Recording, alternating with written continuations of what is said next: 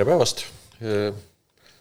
Oleme jälle Pealinna stuudios Meediavahi podcasti saates.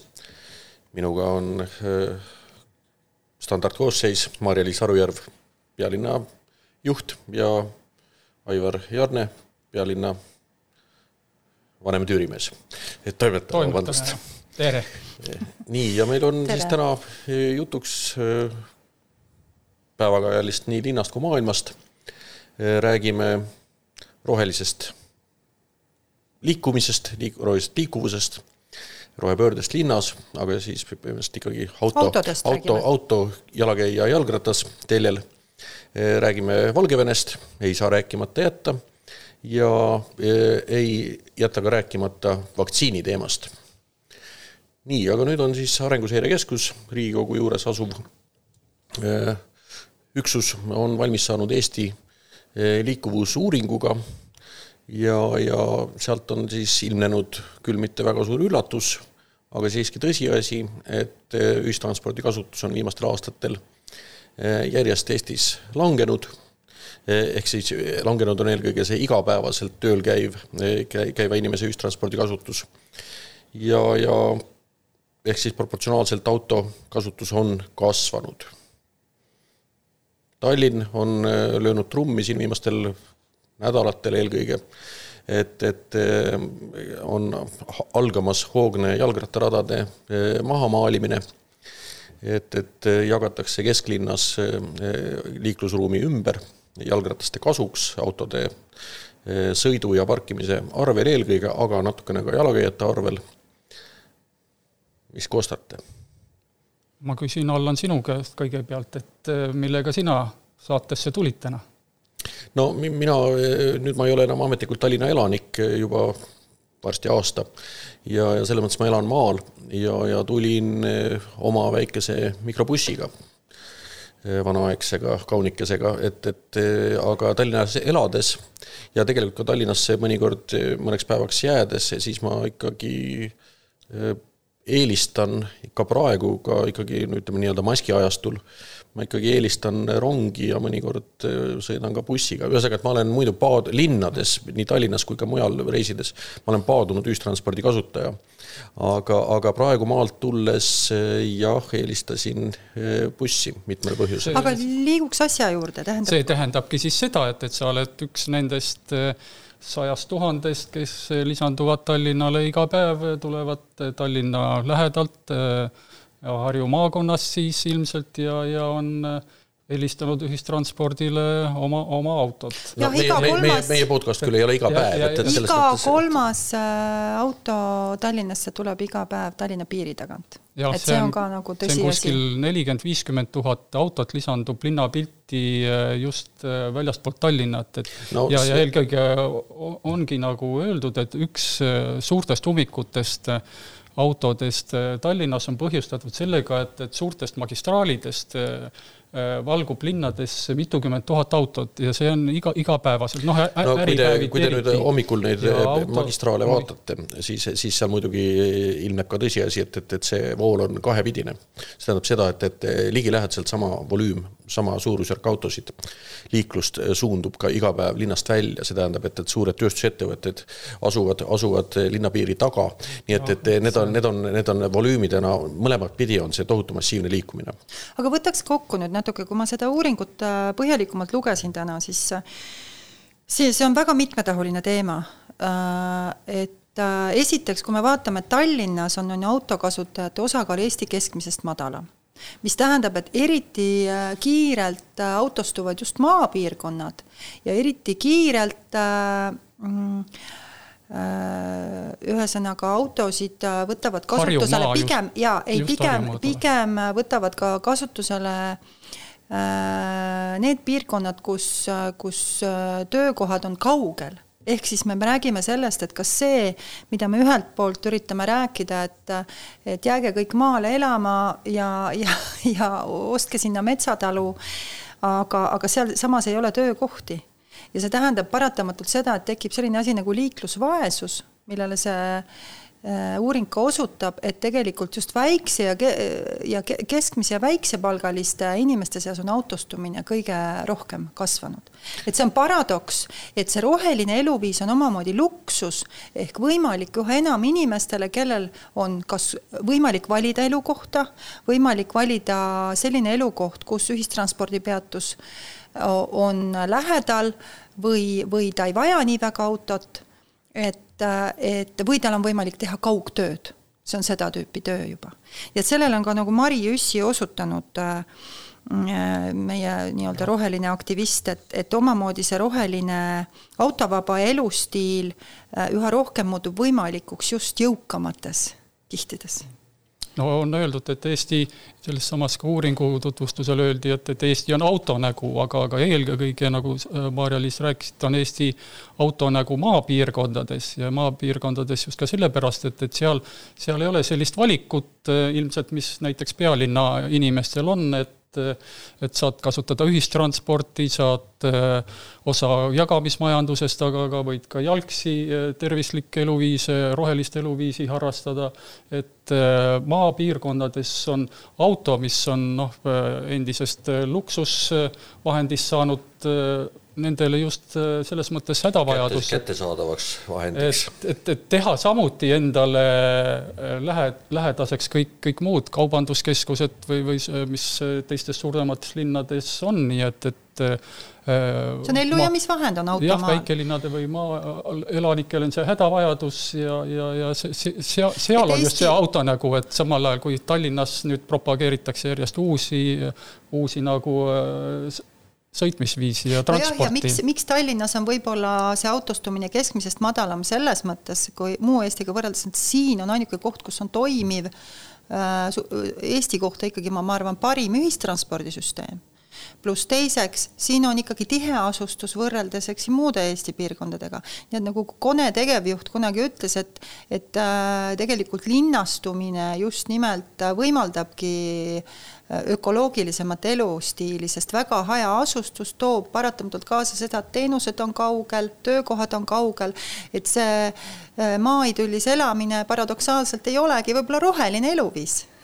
Jah, võiks öelda vastupidi, et tallinlasele, sa ütlesid, et Tallinnast samuti voorib autosid välja, et tallinlased kasutavad autot võib-olla väga paljuski mitte tööpäevadel ja mitte ummikutes, vaid nädalavahetuseks. Aga tööpäevadel. Sõida, loomulikult ega Tallinnane aga tööpäevadel igapäevaselt linnast välja sõitmiseks. Aga teiselt on küsimus, et see, et kui me vaatame neid riike, kus siis väga palju just kui jalgrattaga sõidetakse, see korrelatsioon riigi jõukuse autode arvu vahel on ikkagi üsna tuntav uuringute järgi. Ehk teisest küljest jõukus soosib autostumist kõikides riikides teisalt. See on nagu paratamatu, et isegi kui nad sõidavad jalgrattaga, neil on 2 autot nii-öelda majahoovis. Küsimus on see, et kas nad sellega iga päev sõidavad või kas nad isegi kord nädalas neid autosid parkimisruumi võtab see ikka? Ei sõida, et selles mõttes auto suur probleem ongi, et 95% ka selles uuringus oli, et 95% ajast seisab. Ja eriti tuleb see välja nagu linnainimeste autode puhul, et kes võib-olla ka eelistavad tööl käia teiste vahenditega, kui töökoht lähedal on, kasutavadki seda ainult mõneks sõiduks ja sealt tuleb see teine probleem välja, et sõiduks maale ja võib-olla isegi mitte igal nädalavahetusel, aga sealt tuleb see teine probleem välja, et miks auto on linnas eriti kahjulik, et ta võtab kõige rohkem ruumi, et ta võtab rohkem ruumi kui inimene ise oma näiteks jalgrattaga, ta võtab rohkem ruumi kui kõik inimesed või ühistranspordiga käivad või sõidavad rääkimata jala käimisest, ja ta on ruumivõtja selles mõttes, et ta seisab tee ääres suuresti enamik autosid. Aga vaatame numbreid, et miks inimesed maale sõidavad, mulle ei tundu, vaid numbrid näitavad, et nad mitte ainult ei sõida maale, vaid nad üha rohkem ka jäävad maale. Tallinna linna elanike arvu vaatame oktoobrikuust kuni tänase päevani pärast ütleme nii, et sisuliselt ligi 20 aastast kestmatut või katkematut kasvu seal olid mõned küll administratiivsed nii-öelda tagasilöögid, aga ütleme, sisuliselt on registris elanike arv paarkümmend aastat järjest kasvanud. Nüüd oktoobris on elanike arv pööranud langusele, eelmine aasta 1000 ja tänavu juba 1500 miinust. Veel kord, see number iseenesest ei ole midagi väga traagilist veel. Võib arvata, et see on koroona mõju. Aga kas see, nii, ja nüüd on küsimus, et kas see mõju on ajutine mõju või on see mingi osa sellest mõjust jäävad kestma, nagu me kindlasti eeldame, et osa mõjust, koroona mõjust jääb kestma e-kaubanduses, nagu miks mitte osa pandeemia mõjust jääb kestma hariduses, paljudes muudes valdkondades, kontorite kasutamises, tööl käimise nii-öelda korralduses. Võimalik, et ka osade inimeste maale asumine, jah, neil on olemas maal majad, neid maju maale üha ostetakse juurde, kinnisvara hinnad, ütleme siis see raadius, kus kinnisvara hinnad Tallinnast väljudes kasvavad, on üha laienenud. Ja nüüd on küsimus, et kui pikalt see mõju kestma jääb? Mina kommenteeriks kohe seda, et ütleks, et järelikult maal autostumine kasvab selle 1000 inimese võrra. Et selles mõttes see kindlasti ei ole positiivne nähtus, et ta hakkab ilmselt autostumist veelgi suurendama. No, Tallinna linnavaatest on siin on palju miinuseid, mis sellega tulenevad. Alustame kõigepealt maksutulu laekumisest. Tallinna linna eelarve lihtsalt saab sellega otseselt kannatada ja see tõenäoliselt see inimeste arv, kes on linnast lahkunud ja tegelikult elavad mujal, on palju suurem, sest kui me vaatame liikumisnumbreid, siis ühistranspordi kasutus endiselt on seal kuskil, ütleme siis nii-öelda rahuaja tasemega võrreldes kuskil, 70+ % madalam. Selle juures on madalam ka autoliiklus. See tähendab, et osa ühistranspordi kasutajatest kindlasti on läinud autodesse, aga lihtsalt autode üldvolüüm on nii palju alla läinud, et isegi autoliikluse mass tegelikult on praegu madalam, seal kuskil 25–30%. Nüüd see muutus toimus. Autod on linnapilti tagasi tulnud tegelikult võrreldes nüüd isegi mõne nädala taguse ajaga, kui lapsed veel suur osa klasse koolis ei käinud, et see on üks asi. Nii, aga siit ma nüüd jõuangi sinna, kuhu siis väga paljud teised linnad ja paljudes teistes maades ja mitte ainult Euroopas jõuti eelmisel kevadel, kui autod kadusid ära ja ühistransporti ei kasutatud, elu jäi seisma, siis Euroopa näiteid Budapest, Milano, Berliin, nimekiri on pikk, kes kasutasid, neil läks mõtlemiseks aega umbes 6–1,5, aprillis, mais juba eelmine kevad, massiivselt, ütleme siis, moodsa liikuvusele, kelle mõtlevad linnad hakkasid ümber jagama tänavaruumi. See tähendab, et jooniti maha enamasti ajutisi jalgrattakoridore, sõiduteedelt laiad koridorid võeti ära. Nüüd Tallinnas see, mida me nüüd praegu ütleme siis, kuuleme, et mille tegemine algab, on see, mida Euroopas, aga mitte ainult Euroopas, väga paljudes Ameerika suurtes linnades alustati eelmine kevad. Milles on point? Point oli see, et kasutati ära seda hetke, kui pandeemia tõttu liiklus, aga see oligi see, kus saavutatakse tegelikult hetke ära kasutades, seda momentumit ära kasutades tegelikult pannakse alus laiemale siis liikumusharjumuse autopoliitikast. Ma leidsin ühe, tähendab, on piits ja präänik, ütleme. Kui me mõtleme, et präänik võib olla siis rattatee, mida tegelikult Tallinnas on juba 300 kilomeetrit, aga mis on piits? Kesklinnas tuleb paari kuuga mitukümmend kilomeetrit. Piits puudub. Me oleme ainuke Euroopa riik, kus ei ole automaksu. Ei heitmete baasil, ükskõik mis parameetri baasil. Teine asi, aga see on pikaajaliste protsesside tulemus. See on ju riikliku poliitika, pikaajalise riikliku poliitika tulemus. Teine asi on see, mida Siim Kallas ütles ühel Postimehe majanduskonverentsil euroraha võlud ja valud. Et Eesti on unikaalne riik, kuna siin ei maksustata teede kasutamist. Ma ei näe võimalust pikalt sellise poliitikaga jätkata. 23 Euroopa riiki maksustab ühel või teisel. Nii, automaks, puudub teede kasutamise maks, ummikummaks. Ka Stockholmis, kui alguses oli 70% inimesi oli vastu nii automaksule, ummikumaksule, pärast praegu oleme olukorras, kus 70% on poolt. Poliitiliselt on see ülimalt keeruline Eestis üldse makste kehtestada, saati siis veel nii-öelda automakse kehtestada, aga see on selle poliitika osa, kuidas inimesi natuke siis panna loobuma autodest. Et see on terve instrument asju, mitte ainult radade joonimine ei võta inimesi autodest välja, kas sa sellise ilmaga tõesti sõidaksid rattaga? Mina ei sõidaks.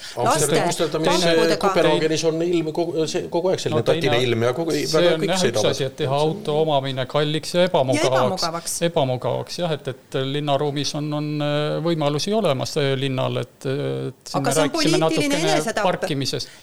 Poliitiline enesetapp oli see, et kui 20 aastat või rohkem tagasi propageeriti inimestele, et kui sul autot ei ole, oled sa luuser, et laenates seal Margaret Thatcheri omaaegset ütelust, et nüüd on vastupidi, et miks ei propageerita seda sama, mida ka Allan rääkis, et suured linnad teevad oma autopoliitikat, et üks asi on, auto on sulle kallis, aga teiseks suurlinnade võime teha ta ka ebamugavaks jalgrattaste vahel sõelumine, ebamugavaks parkimine. Jalakäijate alasid ja hakkas natukenegi piirama siin mingi 10 tagasi autode liikumist.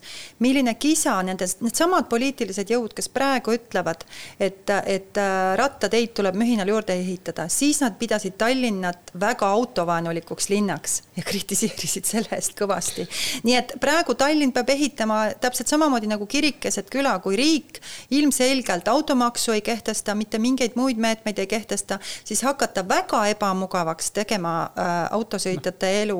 Ei ole ka reaalne. Seda, et isegi praegu lausa valus on vaadata, et kuidas võetakse uusi tänavaid, mis aasta-paar tagasi tehti, et võetakse tee ääred üles jalgratturite, jalakäijate ja teiste nende kergliiklusvahendite jaoks. Soodusparkimine kaob uutel majadel juba, eelmine nädal oli uudis soodusparkimist. Selle kohta ma ütleks 2 üldmomenti. Üks asi on muidugi see, et Tallinn on jäänud lootusetult, Euroopa kontekstis lootusetult maha. See, mida praegu jalgratta ruumi ümber jagamisega tehakse, see on, ütleme nii, et vähe on võrdlusi pealinnade, aga ka ütleme samade suurte linnade hulgas, kus oleks nii kaugele maha jäädud. Vaatake kas või Helsingit, kus umbes 20 aastat tagasi oli praktiliselt sarnases seisus Tallinnaga ja kus on edu saavutatud, kus on ka tegelikult jalgratta igapäevase kasutamise osakaal suudetud tõsta ilma ummikumaksuse juures rakendamata. Automaks Soomes on muidugi. Nüüd üks asi. Aga teine asi, millest ma olen natuke isegi nõus teiega mõlemaga, on see, et seda poliitilist nõudlust, ütleme siis nii, et piirata autoliiklust ja soodustada rattaliiklust ja jalakäimist, et seda poliitilist nõudlust on olnud vähe ja ma isegi ütleks, et seda on ka praegu vähe, nii et selles mõttes ma isegi olen nõus, et linnavalitsus praegu seda ruumi ümber jagades riskib päris tugevalt. Nüüd ainuke, kus see surve on väljendunud, mis on, ma arvan, ka Tallinna linnavalitsuses lõpuks pannud ümber mõtlema ja enne valimisi vähemalt neid teejooni ümber joonima, on üks asi on kindlasti Tartu eeskuju ja Tartu surve. Ja ütleme siis teine asi, et ütleme opositsioon, puht oportunistlikult inimesed, kes on muidu alati olnud autoliikluse pooldajad, siis nüüd ütleme nii, et samamoodi tegelikult ütleme, kuidas see eesti keeles on, ütleme nii, et see on loterii, nad mängivad selle ideega ja panustavad sellele, et on võimalik linnavalitsust rünnata siis autosõbralikkusega ja linnavalitsus, ütleme, sellele vastuseks on läinud võib-olla siis veel rattasõbralikumaks, kui Reformierakond näiteks ise või isegi rohelised ise olekski.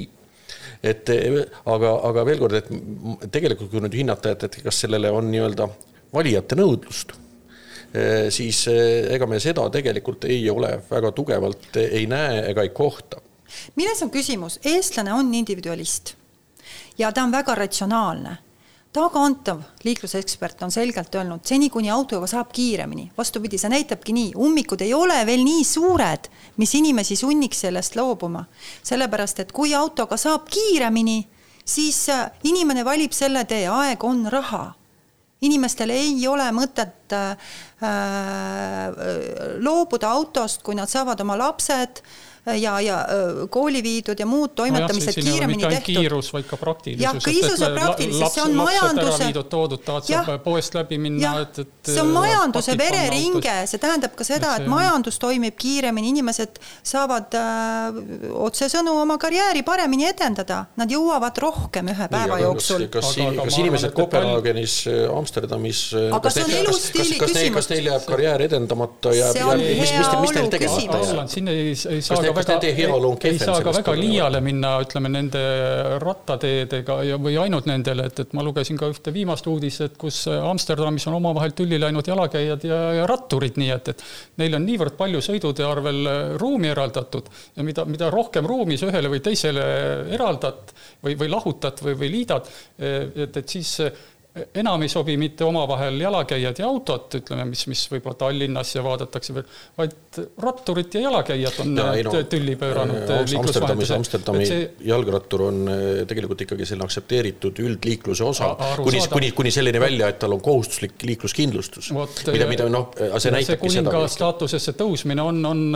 tavalisi jalakäijaid ja teiste liiklusvahenditega, eriti nüüd kergliiklusvahenditega liiklejaid pannud samuti endale samasuguseid privileege või õigusi nõudma, et see ei ole nii ühene ja Tallinnas ma arvan, et ei saa ka nii väga liiale minna, et ainult et võtame ühistranspordilt, sõiduautodelt, jätame 1,5 rada ja kõik jalakäijatele ja ainult ratturitele. Kuidas te ennustate, kuidas see valimistel, kelle kasuks töötab selline, ütleme, järsk poliitika muutus?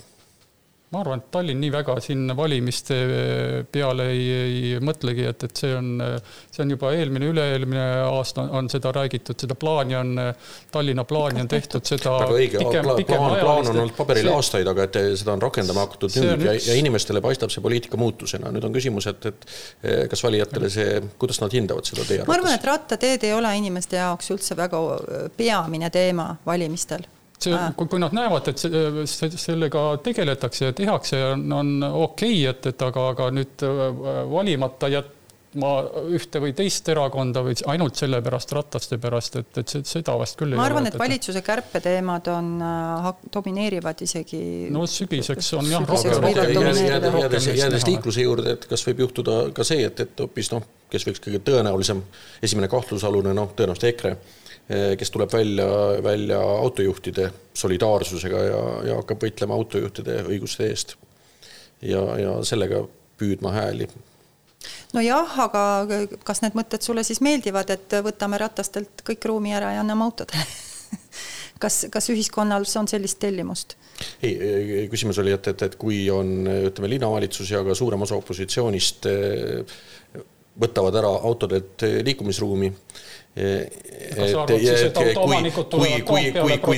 kui üks partei, kes esindab siis, ma arvan, osade, aga siiski kindlasti eksisteeriva suure osa igapäevaste autokasutajate häält ja hakkavad selle vastu sõdima, et kumb on edukam, on see küsimus? Ma saan aru, et kui nad tahavad, see on ju tänapäeval tagurlik mõte, midagi sellist rääkida.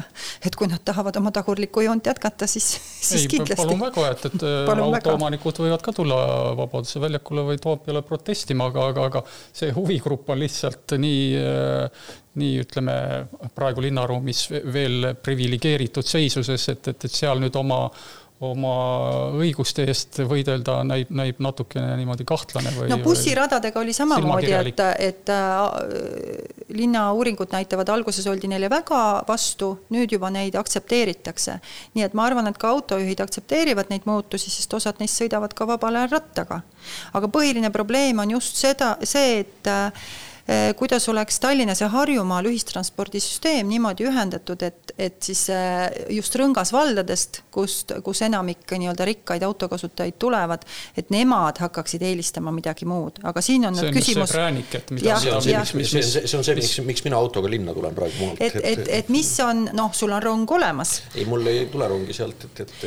Aga siin on just küsimus ei ole ainult selles, et me loome ühest küljest võimalused muudeks transpordiliikideks, aga on piitsa küsimus ehk maksude teema, ebamugavaks autosõitmise ebamugavaks tegemine ja kolmas on psühholoogia. lihtsalt psühholoogia. Milline võiks olla Eestis see koalitsioon, kes need on mõlemad üleriiklikud küsimused, võiks sisse viia automaksu ja miks mitte Tallinna ummikumaksu, see on selgelt, see ei ole linna pädevuses otsustada. Et kas Eestis võiks olla teoreetiline koalitsioon, kes seda asja teeks? 2000 Riigikogu valimist järgmised näiteks 2023, et seal ei tekigi küsimust enam automaksus, seal tekib küsimus, kuidas seda, sest tulevad igasugused muud vormid, elektriautod ise juhitavad ja kuidas ja keda ja mida sa maksustad, et välja arvatud võib-olla EKRE, kes tõesti võib-olla leiab oma niši, aga selles küsimuses ma arvan, võivad kõik koostööd teha. Sa arvad, et automaks või ütleme need autoga seotud maksud tulevad igal juhul? Ma ei saanud aru praegu. Ta ei pruugi olla automaks, mida me praegu mõtleme, et kas me paneme siis seal kilovattide või olema hobujõudude või mille alusel me selle automaksu või mismoodi me selle kehtestame, aga ta...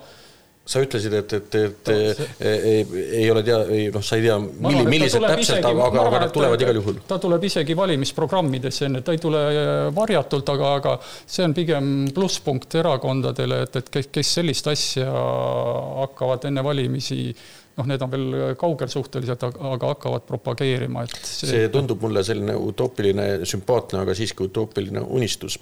Ja täpselt samamoodi, kui ma küsin sama nüüd siis Tallinna sissesõidu ummikumaksu kohta, mis on Stockholmis, mis on Londonis ja veel Göteborgis, et kas Eestis on olemas mingisugune poliitiline võib-olla sotsiaaldemokraadid võivad seda toetada. Kui sotsiaaldemokraadid Keskerakonnaga moodustavad enamuse?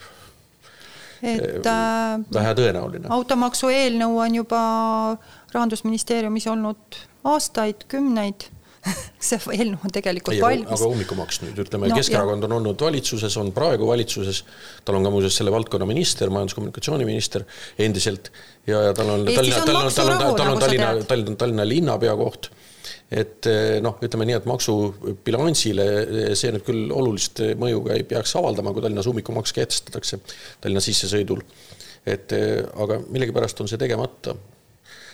Ma ise arvan, et ei teada, et miks on tegemata, sest et omavalitsusel ei ole seda hästi võimalik teha, nii et sellepärast ma viitasingi Keskerakonna kuulumisele koalitsiooni ja ka selle valdkonna portfelli. Ja kui koalitsioonipartner on sellisest erakonnast, kes soovib maksurahu, siis ei ole võimalik midagi ellu viia ja ma arvan ka, et Eesti 200 on maksude küsimuses pigem konservatiivne, EKRE on maksude küsimuses konservatiivne, meil ei ole kedagi sinna võtta, kes selliseid suuri muudatusi teeks, nii et autojuhtidele piitsa me ei hakka kindlasti andma, on näha ainult präänikuga välja, ainult präänikuga ei meelita kedagi ja kolmandaks, kui vaadata kõiki neid prognoose, mida seal uuringus oli välja mängitud, et mis üldse siis need stsenaariumid on ka Euroopas, kuidas siis autostumist vähendada. Tegelikult paari sõnaga kokkuvõttes autostumise vähendamine tähendab ka hoopis teistsugust aeglasemat elu.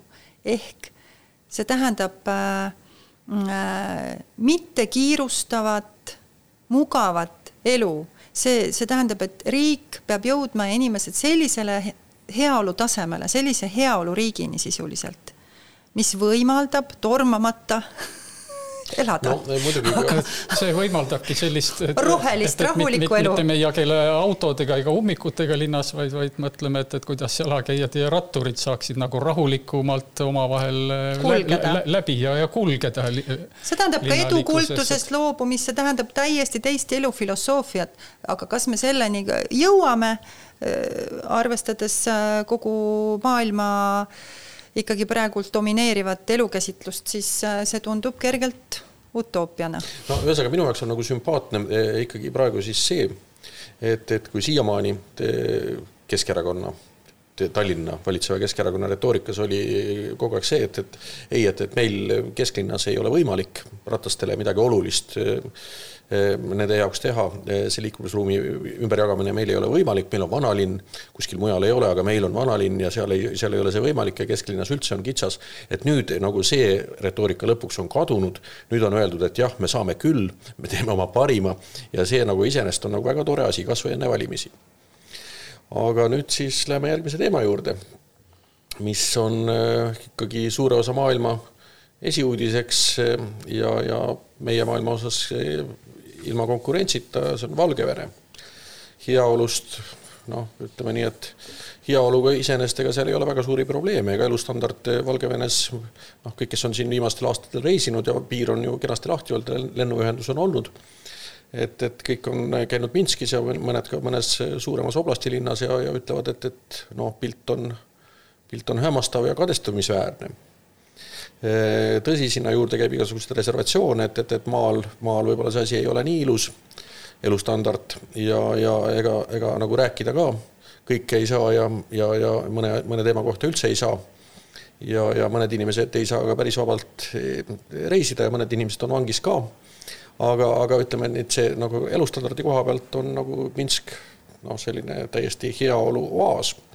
Ütleme siis eriti võrreldes näiteks Ukrainaga, aga Minski arengu kohta inimesed ütlevad, et et see teeb ka Vilniusele visuaalselt silmad ette viimase 20 aasta areng. Kunagi säras ka Moskva, et tegi ka niimoodi, et lääne vaatlejatele, turistidele andis silmad ette, kui puhas ja korras. Moskval ei ole ka praegu väga midagi visuaalselt häda. Täpselt niimoodi, et selle klantspildi saavad kõik riigid selle loomisega hakkama, olgu nad vähem või rohkem diktaatoriga eesotsas, aga Valgevene puhul, mina olen ka ise eelmisel sügisel ka mõne Valgevene juurega inimesega suheldes või rääkides, on nad ikka Lukašenkoga, et seda, mida oma inimeste kallal tegi ja automaatidega ja oma sõdalastega vehkis linnatänavatel on neil ka ikka selle võib-olla, kui nad olidki vähem neutraalsed, on neil see asi lihtsalt öeldes ka üle visanud selle Lukašenkoga elada, nii et ma ei imesta seda sugugi, et selle klantspildi taga või ütleme siis ka vanema elanikkonna taga või poolehoiu taga, kes tahavad endist ja rahulikku aega tagasi, on ikka öelda, et tuhal sööd hõõguvad on vähe öeldud, et seal on see rahulolematus ikka väga suur, et kõik see ei jõuagi isegi praegu lihtsalt nende kanalite suletuse tõttu meieni. No nii, aga nüüd Eesti, ma ei olegi sellest täpselt staatusest siis aru saanud, aga me ei tunnistanud justkui presidendivalimise tulemusi, me justkui ei tunnista... seda ei tunnistanud ka Euroopa ja Ameerika ühendriigid, et ei tunnistanud... Me justkui ka ei tunnista, ütleme nii, et teda selle ameti siis legitiimseks hoidjaks või selle hoidjana, et me justkui ei tunnista Valgevene valitsust. Samas meil on diplomaatilised suhted, meil on siin saatkond, saadikud kutsutakse küll ministeeriumisse jutule, aga saatkond on olemas. Nüüd Läti siis tegi sellise kohalike valimiste aktsiooni linnapea, valimised on neil juunikuus, ja võttis Valgevene lipu ja asendas selle siis... ütleme, opositsiooni lipuga, mille tagajärjeks, alles selle tagajärjeks oli siis see, et saatkonnad sisuliselt vastastikku kutsuti tagasi. Ma ei tea, kas seda on siis, de facto on see diplomaatiliste suhete lõpetamine, katkestamine. Aga nüüd Eesti see staatus ei ole selge, et me nagu presidenti ei tunnusta, aga tema saadik on meil ju ametnikuna siin täiesti endiselt jätkab. Kuulasin täna, oli Jüri Luigel väga huvitav intervjuu Malist, kus on toimunud riigipööre, kus on parlamendi esimees, peaminister on arreteeritud ja Jüri Luik ütles väga toredasti, et aga meie siiski ju, ütleme nii, et meie suhtleme Mali riigiga ja et kes seal parajasti, kas president ja peaminister on vangis või ei ole, et see ei ole meie jaoks primaarne. Meil on seal Eesti kõige suurem väekontingent, kes asub välisriigis, asub Malis, seal on toimunud riigipööre, meie väekontingent jätkab seal, ma tahan öelda seda, et seal nagu selliseid küsimusi meil ei ole. Eesti ja Valgevene suhetes tõepoolest on tekkinud üleskutsed, et me peaksime ka ikkagi suhted katkestama, et see on nagu päris erinev standard, kas pole? Sama kahetsusväärne nagu Saudi Araabia ajakirjaniku tapmine Türgis, et täpselt samamoodi eri riikide puhul on reaktsioonid samatüübilistele sündmustele nagu väga erinevad.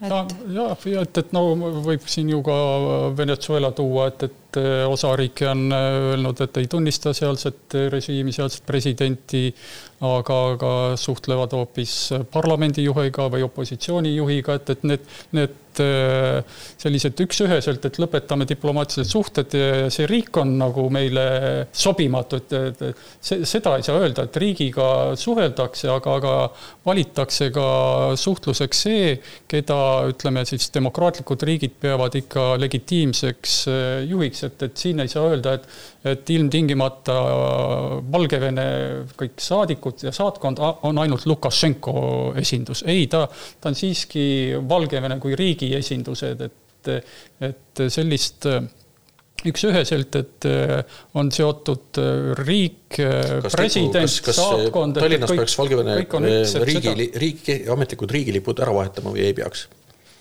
See on Valgevene saatkonna lipp, et see ei ole Eesti riigilipp, saatkond on ikka sõltumatu territoorium ja see on saatkonna territoorium. Oletame, et mõni hotell mõne Valgevene külalise auks paneb üles Valgevene riigilipu. Eraasutus või erasündmus on, et kui ka riigipoliitika on selles suunas. Kas Tallinna linnapea nagu Riia linnapea peaks minema kuskile Radissoni ette ja vahetama Valgevene lippu? See on nüüd väga suur provokatsioon sinu poolt. Ei, see ei ole, see on meie naaberlinnas on see just toimunud ja üldiselt Eestis ei ole keegi seda ka väga kuidagi halvaks pannud. Pigem vastupidi, just kostab ääli, et linnapea ei peaks välispoliitikat tegema kindlasti. Linnapead on väga palju välispoliitikat teinud. Iraagi sõja linnapea väga häälekalt protesteerisid selle vastu. Sellel ajal, kui Eesti riik näiteks oli Iraagi sõja pool. Valgevenel on teatud sündmused, seal spordisündmused ja kohalikud valimised, et las nad teevad seda ja paljudel on selline ka sirgjooneline käitumine sümpaatne, aga välispoliitikaga eriti selliste küsimustega Valgevene, Venemaa peaks ikka tegelema meie ametkonnad, kes on selleks seatud, et selliseid sümboolseid akte palun väga, et võib igaüks kas või kodus vahetada neid lippe või me ei peaks Riia linnapeast eeskuju võtma. Oli see Allan, mida sa ise vastad sellele küsimusele? Meil ei ole ka jäähoki MM-võistlust ega... Mina arvan, et meie ei peaks üldse Valgevene lippu vahetama. Ei eraviisiliselt ja ammugi mitte ütleme siis ametnike, ei omavalitsusega riigiametnike poolt. Kas me peaksime siis Lukašenkole toetust avaldama? Ma vastasin küsimusele, et mis me lipuga peaks tegema. Ma arvan, et lipp on riigi suveräänne instrument ja nii nagu Maligi puhul, et see on maalilaste enda otsustada. Me oleme ka ju öelnud, et Valgevene laste on otsustada, aga demokraatlikud lääneriigid ei tunnista Valgevene eelmise aasta presidendivalimiste tulemusi. Nii et see de facto on nad seda ju, ütleme nii, et nii majandussuhete jätkamise kui ka diplomaatiliste suhete mitte katkestamisega on nad ju kõik seda tunnustanud tegelikult. Me ei ole ju Valgevenega suhteid katkestatud. Me enne rääkisime, et suhted Valgevenega ei tähenda seda, et need on ilmtingimata suhted Valgevene presidendiga või tema režiimiga või tema kindralitega. Ja küll saadik ei esinda siis Valgevenes valitsevat riigivõimu. See on huvitav järeldus. Saadik on ikka riigi esindaja, mitte valitsuse. Ma siiski arvan, et Eesti Vabariigi saadikud, sealhulgas Clyde Kull, esindas ikka Eesti Vabariigi valitsust seal, kuigi ta on Eesti riigi esindaja. Ta on valitsuse esindajad, saadikud ei ole, et saadikud on ikka riigi esindajad, nad on... Jah, aga ometi, ütleme, de facto määravad nad valitsused, president küll kutsus tagasi. See on teine asi ja see on selline keeruline. No nii, paistab, et see Valgevene seis on keeruline. Oli juba eelmine sügis, ma mäletan, et kui see, ütleme siis algasid need valimiste järgsed demonstratsioonid, et siis mina olin paljude nende hulgas, kelle, ütleme siis sügavam arusaamine ütles, et jõuluks aastavahetuseks hiljemalt, ehk siis möödunud aastavahetuseks on Lukašenko ikkagi ära vahetatud Venemaa poolt sellel postil, aga nii ei läinud ja ausalt öelda ega enam nagu nii, et nii-öelda mõistlikke ennustusi keegi väga teha ei tahagi.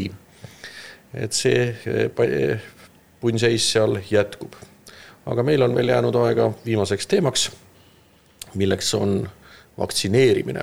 Et kui meil praegu on kogu Euroopa kihab vaktsiinipassi ümber, juuni keskel peaks siis see pass ametlikult saama Euroopa poolt nii-öelda tunnustatud, kinnitatud, aga peale koroona vastu vaktsineerimise on ka ju muid vaktsineerimisküsimusi. Marja-Liis, see on sinu pealinnas oli äsja veebis põhjalik lugu sellest, et Eestis on hetkel üle 7000 lapse vaktsineerimata ja iga aastal jääb siis veel paarsada last vaktsineerimata, ehk see on kumuleeruv arv lõppkokkuvõttes. Kas see on nagu kõikide vaktsiinide vastu vaktsineerimata? Jah. Et tegelikult kui COVID ära kaob, ütleb siin Tartu Ülikooli infektsioonihaiguste lektor Pillerin Soodla, COVID ära kaob, siis kõik need teised haigused on jälle ukse taga ja näiteks leetrite nakatumiskordaja on oluliselt kõrgem kui COVIDil, et leetrite puhul üks inimene jõuab nakatada keskmiselt 18 inimest, COVIDi või koroonaviiruste puhul keskmiselt 4. Nii et tegelikult on olukord nagu tõsine ja kui me vaatame, et paljud inimesed Eestis siis ei ole nõus ennast ka COVIDi või koroona vastu vaktsineerima, siis ma arvan, et osa neist on need samad inimesed, kes ei vaktsineeri ka oma lapsi ja jätavad muuhulgas ka siis ennast vaktsineerimata koroona vastu. Nii et ühest küljest see mitte teaduspõhine maailmavaade, mis on Eestis kahjuks vohanud ka meie toredate meediaettevõtete abiga aastakümneid, see ei ole nagu tulnud tühjast, annab otsese hoobi meie tervisele ja ka meie laste tervisele. Et siin tuleb lihtsalt nüüd küsida, et kui me üritame kutsuda inimesi vaktsineerima nüüd koroona vastu kampaaniad tänavatel, üleskutsed, siis isegi kui me saame koroonaga asjad kontrolli alla oletame, siis seda laste vaktsineerimise teemaga tuleb jätkuvalt teha nii tõsist tööd, et see olukord ära lõpetada, et hiljuti küsimus on selles, et see ei ole ju lapse valik, vaid see on vanema valik, aga kus on lapse õigus, et vanem riivab tegelikult lapse õigusi olla terve. Ja Euroopa Inimõiguste Kohtu suurkoda ju leidis hiljuti, et laste teatud haiguste vastu vaktsineerimise kohustus ei ole inimeste põhivabaduse kaitse konventsiooniga kuidagi vastuolus. Et näiteks Tšehhis on reeglis, et laste kollektiivi pääsemiseks peavad lapsel teatud vaktsineerimised tehtud olema. Kui sa ei vaktsineeri oma last, siis sa pead hariduse sisuliselt ise korraldama.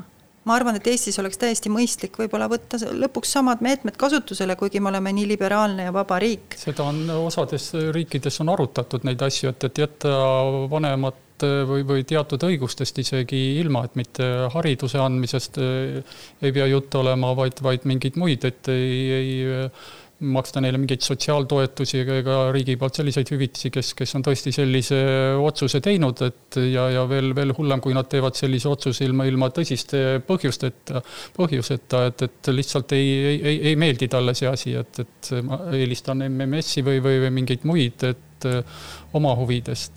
See on sama probleem küll kergemal kujul, aga samamoodi annab tervisele tagalisilöögi on see, kui vanemad sunnivad oma väga väikeseid lapsi, beebisid veganlusele.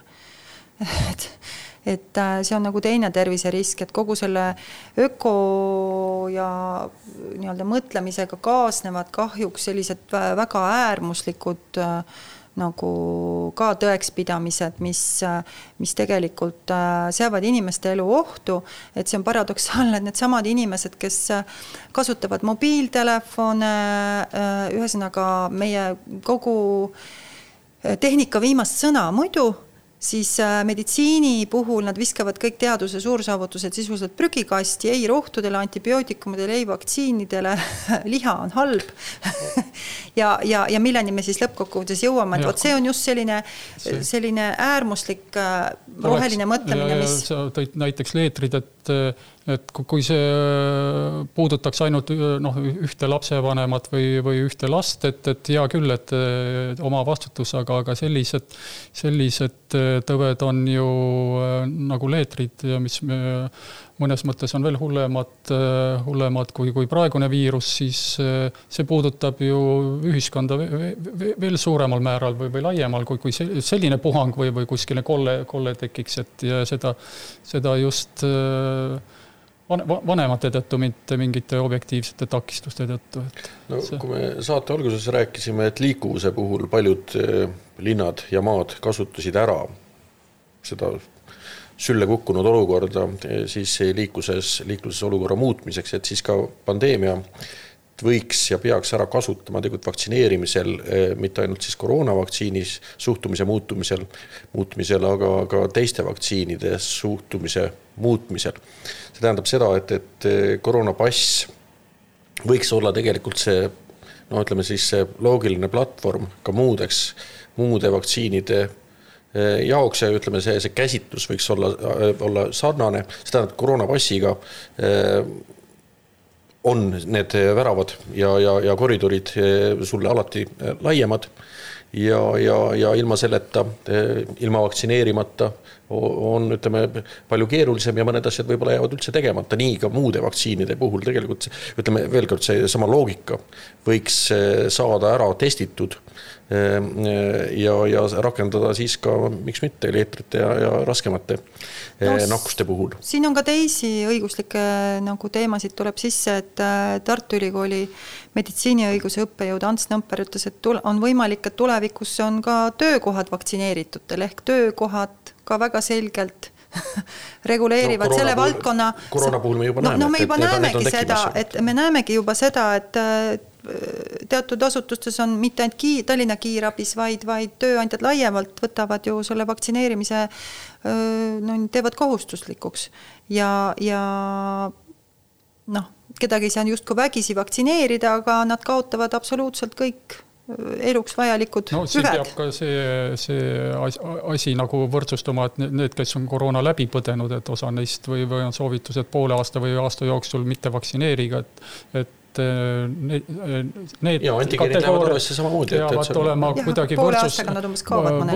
võrdsustatud, mitte hakata nüüd diskrimineerima, et ainult vaktsineeritud või ainult, kes on 2 doosi saanud selle põhjal, aga 100 000, kes on nagu läbi põdenud, et nendele siis äkki öeldakse, et sest nemad lihtsalt ei saa vaktsineerida, sest see aeg ei ole nagu kätte tulnud. Sellega ei ole probleemi, see antigeenid on ju tuvastatavad ja neid testiga tehakse kindlaks. Jah, nüüd kes ja miks jälle uuesti testima peab. Aga ei, testima kindlasti peab, sellepärast, et muidu ei ole sul mingit alust. Või jah, ma olen lugenud ka, et on maid, kus on arsti tõend läbi põdemise kohta. Mis ei ole nüüd üks ühele enam test, eks ju, et jah, antakse tõend, et mis perioodil oli läbi põetud.